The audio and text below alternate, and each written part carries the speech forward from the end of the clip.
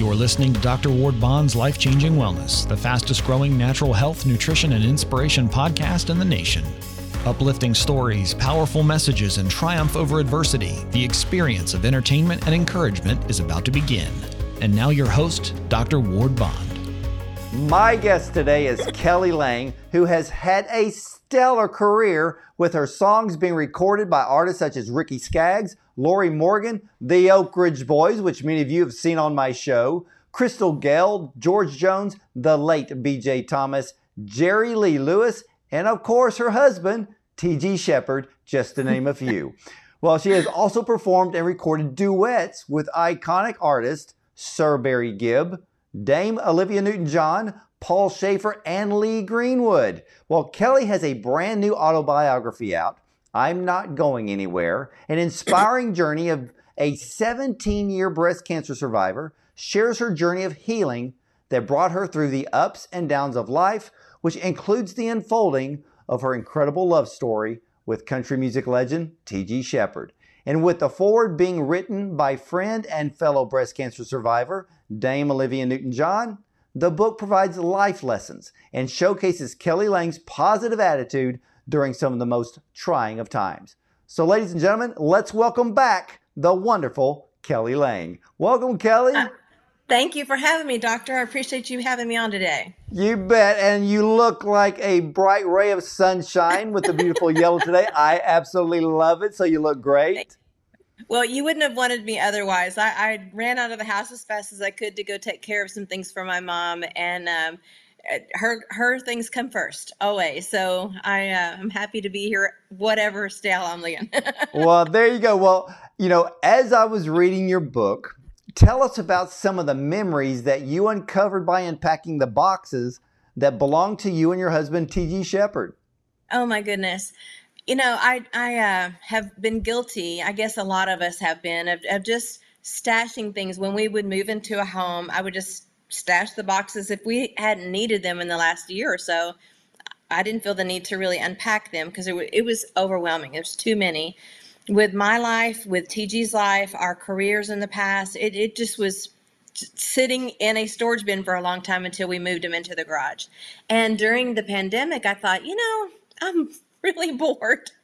What can I do to improve our life here? If we were to ever move, I would not want to have to move all of these boxes. Let's just dig through them. And TG was really dragging his heels. He did not want to deal with this, but I'm so glad we did. We found, I think there was like 21, 22 Billboard awards on beautiful brass plaques that have all of the list of the songs that were number ones, and these were his number one plaques. And so we polished all of those off, and I had him tell me the story behind each of these. There were several awards that I had never seen, because these have been packed away a long, long time. And it was really, really sweet, Doctor, because we got to relive his career again. And then we got into my boxes and my career, and it was so fun because we know the same people. We had the same friends in different capacities. He was on top of the charts. I was just starting off, but it's the same dynamic. We had so many things more in common than we even thought we did. And, then I ran across a bunch of scrap papers, and I was just trying to get rid of as much just extra weight. And I paused and I looked at these papers, and I'm like, oh my goodness. These are all of the notes that I had written down during my breast cancer diagnosis. And it stopped me in my tracks because I'd forgotten a lot of the details. And at one time, the doctor and I were talking about how serious my diagnosis was. And I said, am I gonna die? And she said, you never know with cancer. And I'm like, oh my gosh. And I said, so are we talking, do I need to make videos for my kids, or am I good to go? And she goes, well, it would probably be pretty smart to do that. And I'm like, oh, okay. So instead of doing videos, I just decided to jot down just for their knowledge, if nothing else. I really had thought about doing a book at one time, but that's just so overwhelming. It didn't ever pan out. But I was telling my friends what I had found, and she said, oh, Kelly, that would be so helpful to people all these years later to have inspiration from the fact that you're still here. And it makes sense. I'm Not Going Anywhere song that has been out as an Ascension Hospital song to help people with inspiration with that. It would be a good combination at this time in your life. And I said no. I was scared. Well, But let I'm me ask really you glad that I something. did. Let me ask you something about the breast cancer, because in your book, you really tell the story I from the do. very beginning. And, what was your first thought when you were diagnosed? Because they found two places. There was the one tumor that was basically the size of an egg, and then there was the other tumor, but they were really two different things. So They what were. was your thought? I mean, I knew nothing of cancer. I was 36. I had just signed with a new record label. I was traveling all over the world. Um, I I'd never done a self exam before in my life. I happened to be watching Oprah Winfrey's show, and she was doing a breast cancer under 40 show, and I thought, I'm under 40. I was 36 with two little kids at the time. And she kept saying, you know what, just do a self exam. Just stop what you're doing right now. And I think she was like 26. And I had nothing better to do, so I did my first exam that day, and that's when I found the two spots under my left arm. And I had a regular oncology appointment coming up within the next few months, so I mentioned it to her, and she said, "Yeah, I mean, I see them there, but you're a little too young." I thought, well, no, because that Uh, girl I saw was not. So she said, well, let's just wait and see what these look like. So several months later, I kept being reminded of these magazines and articles that were being brought to my attention. I think it's God winking at you. And I didn't know there was a difference between a diagnostic mammogram and a regular mammogram. So I just requested the best, and doctor, it didn't even show up in a mammogram or the ultrasound. I had to really ask the technician if I could hold the ultrasound wand and put it where I was feeling the pain, or the not pain, but the knots. And I might have offended her a little bit, but the lesson that I hope my readers can be able to take from that is, you know, sometimes you know your body better than anybody. And I love doctors, but sometimes they don't feel exactly what the patient is feeling sometimes. And so I took a chance on upsetting her a little bit, which I'm sure I did, but it saved my life. I don't know where I would be at this point if I had not been a little bit persistent with my own health. yeah, I think that you have to be, and to have somebody say, "Oh, we can, let's just watch it." Yeah. Why watch it when you could actually start looking right now to make sure? Because who wants to have the lingering thought? Is it really something I need to be worried about? If they're not, some people, if the doctor says, "Oh, we're not worried about it at the moment," usually the patient just kind of takes that, well, they're not worried about it, then I'm not going to worry about it. But, That's the form I took for a long and time, but it started bothering me. It yeah, started like hurting me. And then I mentioned this in the book as well.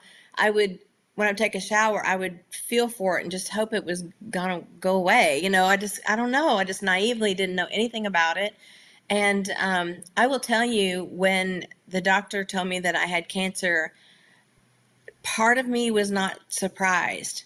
Part of me had been given so many hints of friends that were recently diagnosed, or stories that I would just happen to keep seeing over and over again. And I think, sometimes life prepares you for things, even though you don't want to really know about it. I wasn't surprised. I kind of knew. well, did you know Olivia at this time? No, no, I didn't. I met her when I was 6 years old, at a concert when I was a kid. My dad worked for Conway Twitty, so he had an opportunity to introduce me when I was a child. And a picture of she and I when I was 6 is in my book. Fast forward, I'm gonna say, oh my goodness, in 2012, I believe, is when we met, and I had been diagnosed in 2005. So we met because of Barry Gibb. I was friends with him first, and then she and I have become just almost like sisters. When I was diagnosed with COVID recently, she was the the one that called me 2 or 3 times a day, every day. So she's just such a caretaker. She just wants to make sure everybody's healthy and doing well. So I just absolutely adore her. Well, let me ask you that. Was it finding the notes in all of those boxes? Is that what led you to think about writing your book? Oh yeah. I mean, I would not have done it if I had not been encouraged by my friend Kim. She too is a breast cancer survivor, and I write about her in the book as well. And she single-handedly told me that I gave her the encouragement to keep on with her treatments and her life. And this is her words, not mine. It's uncomfortable for me to say, but she says I'm a ray of sunshine in her life, and I keep her inspired just by living, just by being happy and radiating life and excitement for new things to come. And because you can get, if you've been diagnosed with something that dark, you can tend to get really sad and very helpless feeling at times. So I really prayed to God during the darkest days of my life if he would please just get me through this. I would try to be a ray of light for someone else that goes through things. And to be honest, doctor, I felt like I'd let him down on that in a way, because I probably should have written this book a little earlier, but timing was just not there. I didn't want to talk about it. I didn't bring any attention to it, and I didn't want people to ask me questions about it, because I thought if the more you talk about it, the more it's going to come to me. I didn't do any of the pink ribbons as much as people sent me. I was like, please, please, I'm scared to wear them. But I just realized that was being selfish, and it wasn't following through on my promise to him. If I did not share the information that I had learned and take my friend's compliment to me, showing that I was an inspiration. And full circle moment, I get my inspiration from Olivia. She's battling stage 4. Now it's in her bones. And I've yet to see her without a smile on her face and living large and challenging herself to do bigger and brighter things. And I take a lot of my cue from her. Wow. Yeah. She's had quite a battle. It's been a long battle for her, but like you said, she just keeps pushing forward. Well, the thing I love about her, her attitude more than anything, is when she told me she was diagnosed again. She called me in the very beginning before the world even knew. It's pretty heavy to know that about your friend, and then to know that it's getting ready to hit the media. It's just so heart-wrenching.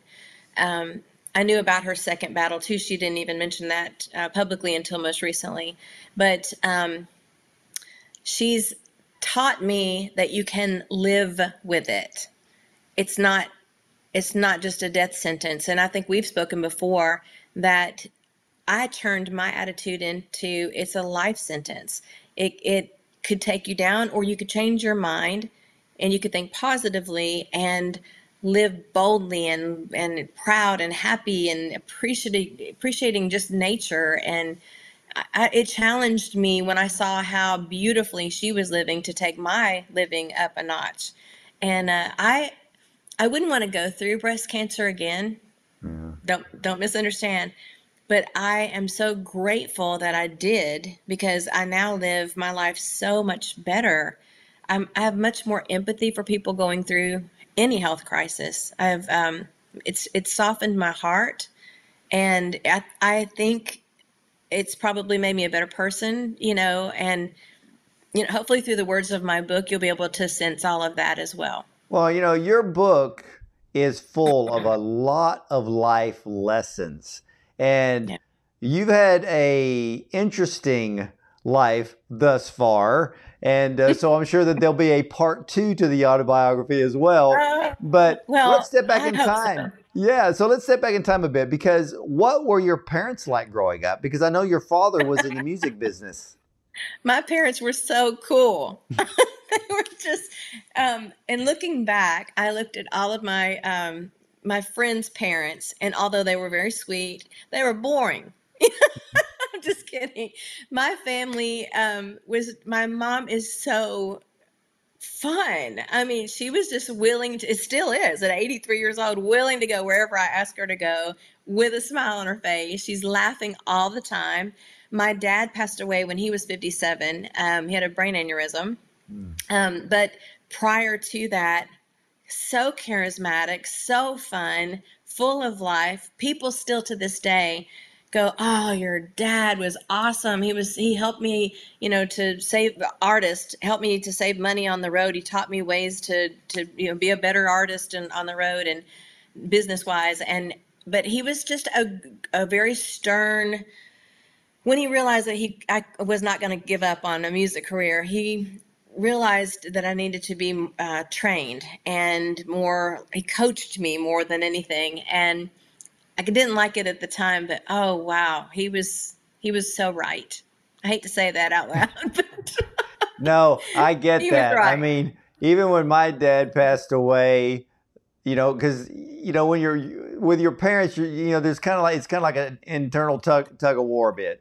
But then Yes. when they're gone, you start remembering the things that they taught you, and those are the things that become a part of you, and then you pass that down.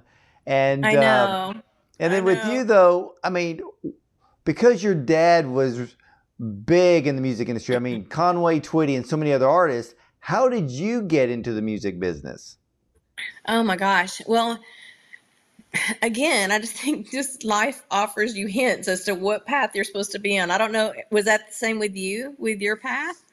Did you Well, have a father that told you what you were going to do, or did you just kind of go, I think this is passion for me? no, he didn't tell me, he kind of wanted me to follow in the natural health side, which I did, but Yeah.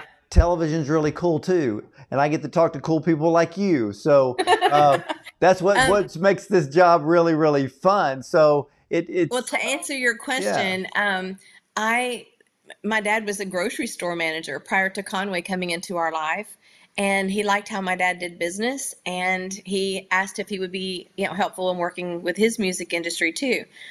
I was 6 years old writing my first song, so I don't know if I would have progressed into the music industry with or without Conway, but because I grew up around the greats. I mean, it was not uncommon for Loretta Lynn or George Jones or Randy Travis to call. It really was not uncommon. I didn't think anything of it. I just thought that was normal. Well, I was reading in your book, and I did, and it was, I think to me, I was like, wait a minute, I don't remember this. And you were on Star Search, and for a lot of you watching right now and listening, Star Search was the original American Idol. It Okay, really was. it was, Oh, and there were people who got famous from Star Search. But how did you yeah. get on there? But you also you won. I guess you won the round that you were on. I did. I was the youngest at the time because they did not have the junior division. Okay. So they called us when I was 17 years old because I had already been working as an opening act for a lot of artists. And when I auditioned, they said, "Oh, we cannot break the rules. It's really 18. Will you come back next year?" And I thought, they're they're just being polite. But they did. They came again the next year, and they had me come in and be part of the show. I was so green. I was so excited to be there. When you see in the book, there's QR codes after every page. You can go back and look at my performance on Star Search within the book, like a live video performance. So it's really cool.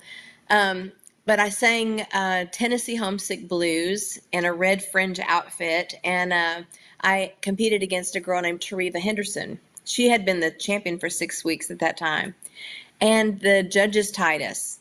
And then the first time in Star Search history, they threw it to the audience to break the tie, and they tied us. So I had to go back the next week and compete against Teresa and another girl, and I think her name was Cynthia, if I'm not thinking right. But anyway, that was the first time in history. I won that night. So I got to come back another time and compete against another girl.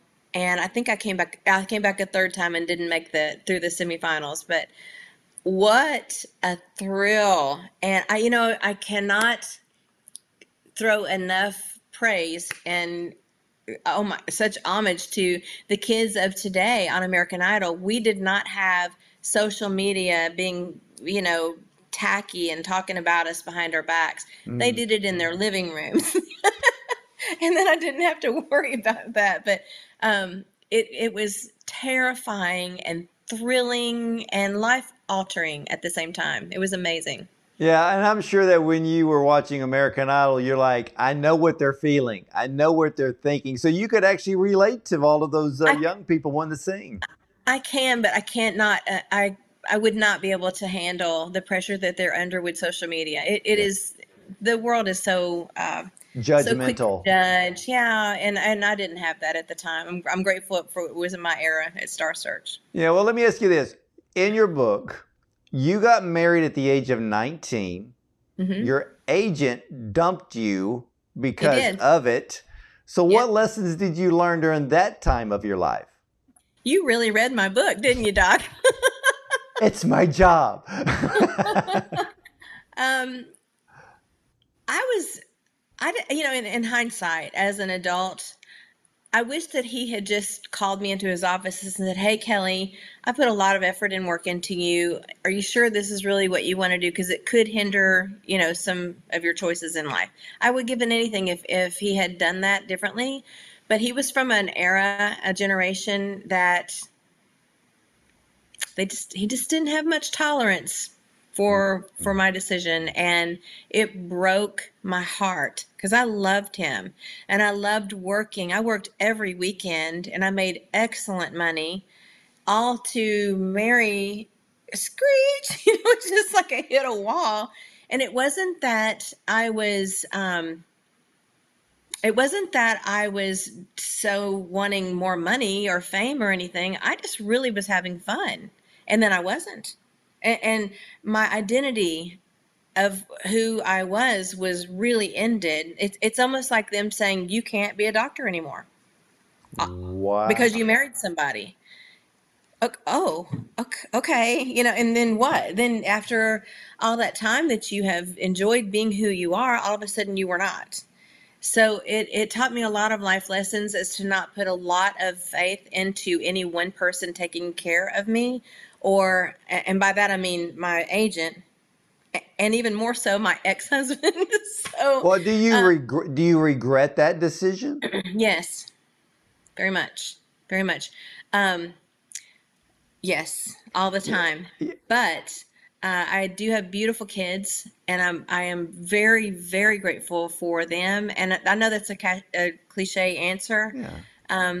But life just evolves, and we don't know what we're doing at 19 compared to 40. Where things would be different if I had time to think about them differently. But my parents had warned me not to get married that young, and not to bash my ex. It's not that at all. We just were nothing alike. I was really just wanting to get out of the house. He asked, so I said yes.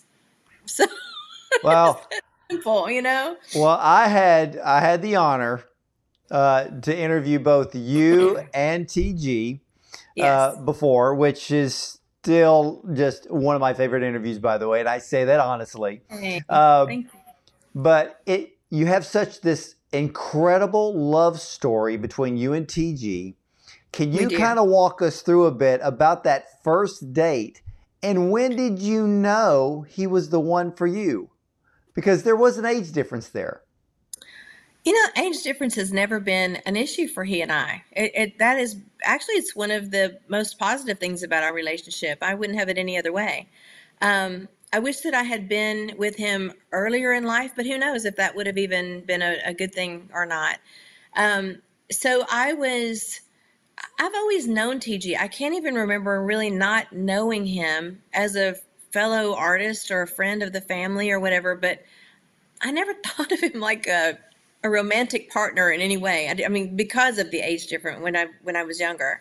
But I got married, and I would still run into him at some music events. One in particular was called Dream Makers Luncheon, where a lot of artists would get together and raise money for children and get their wishes met. So I would run into him maybe every 3 or 4 years, and it was always cordial. But when I got married, he had gone through a divorce already. And again, it was years until I'd seen him again. He started dating a girl he told me about my age. And I was like, whoa, oh my goodness. I had looked at him totally different then. And I was mad. And Jealous? why? Oh, yes. Like, Wow. and I'd never had any feelings for him prior to that moment. And I was just, but my marriage had already begun I was recognizing that it was not, super healthy for me, but I would never, ever have acted upon that. But I was really surprised that I had this feeling. So I came home and told my mom, I said, I saw TG at this Dreammakers luncheon today. She goes, oh gosh, it's been forever. And she goes, how's he doing? I said, he's dating a girl my age. And she goes, oh, and how do you feel about that? And I said, well, how would you know I would have a problem with this? And she goes, Kelly, you've had a crush on him for years. I didn't even know it. It was just like, it was that obvious, And your mom saw it. Oh, my mom knew. And she always thought TG was kind to me and friendly to me. But I mean, we'd done a lot of shows together, but she wasn't surprised that I would be upset. So fast forward many, many years, I went to a party, and his first wife, Diana, she's super sweet. I ran into her after my divorce was final. And she goes, Kelly, how are you doing? And I told her, and she goes, oh, did you know TG's single now? And I go, what does that have to do with anything? And she goes, I said, well, I hate that for him. I hope he's well. I was dealing with my own stuff. And about 2 weeks later, he actually calls my mom's house, and I was coming in from the studio. And we started talking, and he says, I'm in town, and I would like to see you and catch up with you. And I thought, did his wife fix us up? This is so weird, His ex-wife is playing matchmaker. She did. And once I spoke with her about it many months later, she said, of all the people that I've known that he could possibly be a great match with, I just think you're great. And I think y'all would make a good, either that or she really does not like us and wanted to see us burn, Yeah, she's actually had a little evil plan that you don't know about. That's funny, but you describe the first date in the book, and so since everybody seemed to kind of know that you had a crush on TG, what was that first date like? Oh my gosh, I was instantly when we met at Hooters, which I write about in the book, which I'm not proud of that, nor should he be. He was coming into Nashville from a gig, and he was getting on the bus to go somewhere else. And he said, I am with the guys in the band, and they're at Hooters. Would you come see me? And I'm like, I'm not going to go at 11 o'clock at night to Hooters ever. While I was putting my lipstick on, getting ready to go out the door. I was so excited that he called, I could not believe it. And my sister and mom were like, absolutely not. We're going with you. And I'm like, So I went down there, and it was the first time I looked at him as an equal. Like, the age difference was not there. The marriages were not there. And we listened to my songs that I just recorded in the studio that night. And it's the first time he saw me as a writer and really heard me as an adult. And I fell in love with him that night. Instant. Like, if he had asked me to marry him that night, I would have. Really? Oh yeah, absolutely. I would not even think a thing about it. Well, so when you told that when you told TG that little story, what was his reaction? He felt the same, but he is slower to commitment. He's slower to, he had gone through 2 really rough divorces. Okay. So financially, he was in a weird spot. He went through a real financial crumble. Emotionally, he was still kind of raw from that. And I was well past my divorce. And we chose not to go out with each other until his divorce was completely final. So that we saw each other that night with my mom and sister, but I didn't see him until a few weeks later, to go on an actual date. The actual first date that we went on was really cool because I went to see him in concert in Mississippi. And my mom was so mad at me considering getting on his bus and driving to Mississippi. It looks suspicious, I will say. Yeah.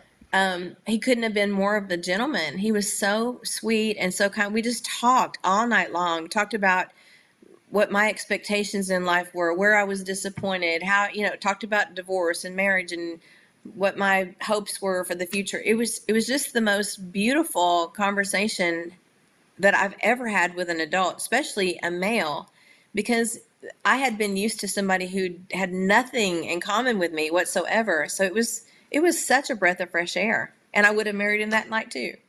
Oh my goodness. Well, let's talk about, the title of your autobiography is I'm Not Going Anywhere, which is actually the song you wrote that's really just gone across America, and more people are learning who the actual singer is, which is you. How did this song come about?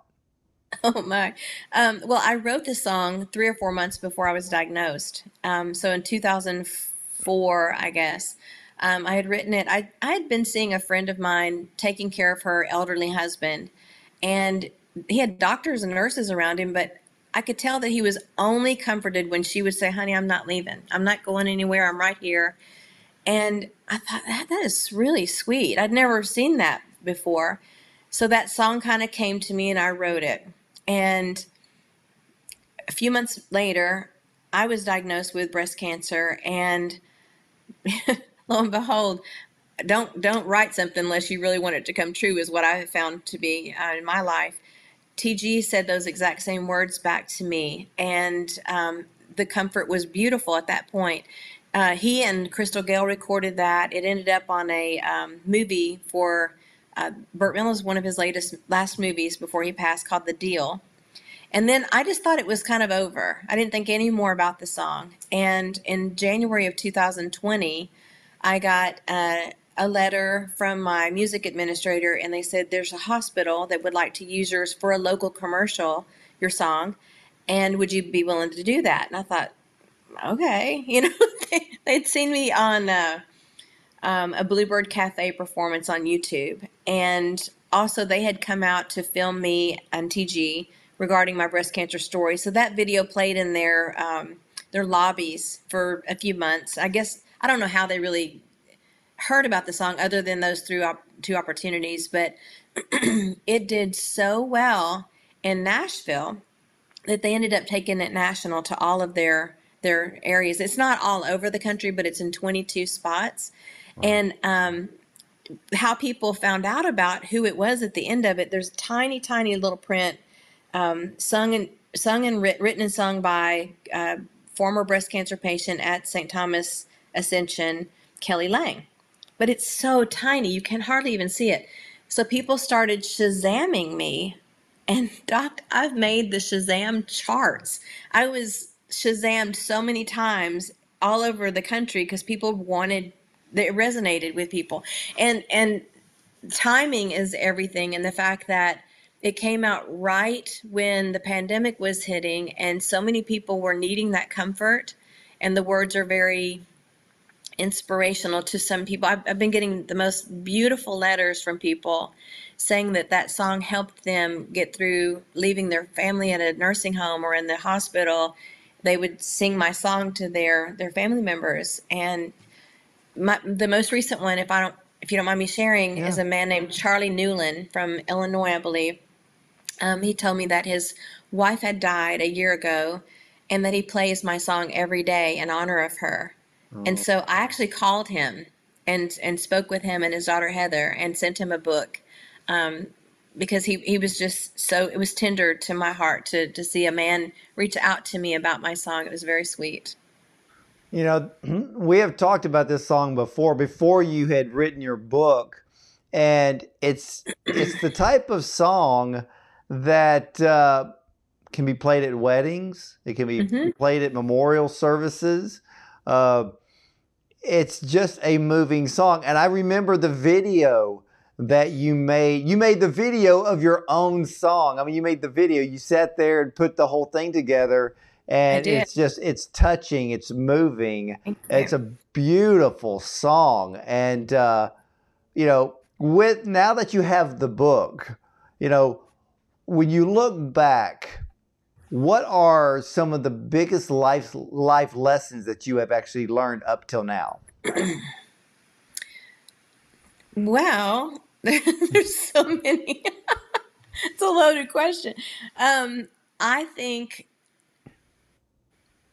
to not take yourself seriously, to find humor in even the darkest of days, because although it may be dark today, it's not going to be as dark maybe tomorrow, and I've learned to not assume anything, and I don't know. I appreciate things so much bigger than I once did before, and I don't take anything or anyone for granted because things change in a blink of an eye. And I think, reading through your story, I can see that there is a life. And I think a lot of people need to realize that, God gives us second chances. And Oh yeah. you had a second chance at love. You had a second chance at life. You even had a second chance in your career, because with the agent saying no, but you ended up being this great songwriter for some of the biggest artists in music. So everything for you really came full circle. And, and for everyone, ladies and gentlemen, when you read Kelly's book, I'm Not Going Anywhere, I think one of the underlying themes is that you, and I know for a fact that you and even TG have a very deep relationship with Jesus Christ. Absolutely. I really cannot imagine how anyone gets through life without prayer and without belief in Him, because He is our anchor. He's everything to us. And I don't even care if it makes anybody uncomfortable. I will speak of my relationship with Jesus and my Heavenly Father till the cows come home. He is everything to me. And, TG and I, we don't get an opportunity to go to church as often as we would like because we work so much on weekends, but we love to watch, TV and get our opportunities to watch our favorite pastors on screen. And I have recently been going back to my Sunday school class, so it's kind of neat to see everybody. Once I've had COVID, I'm like, I feel a little bit braver.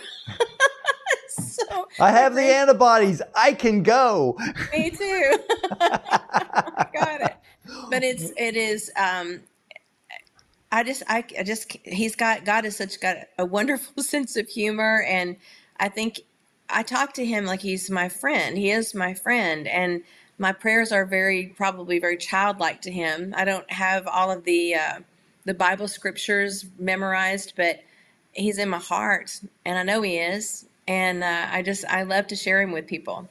Well, as you are as bright as the sun today, even the glory of God shines through you. Every time that we have talked, the subject always comes up, and you're such a wonderful person. Ladies and gentlemen, you have got to read I'm Not Going Anywhere by Kelly Lang.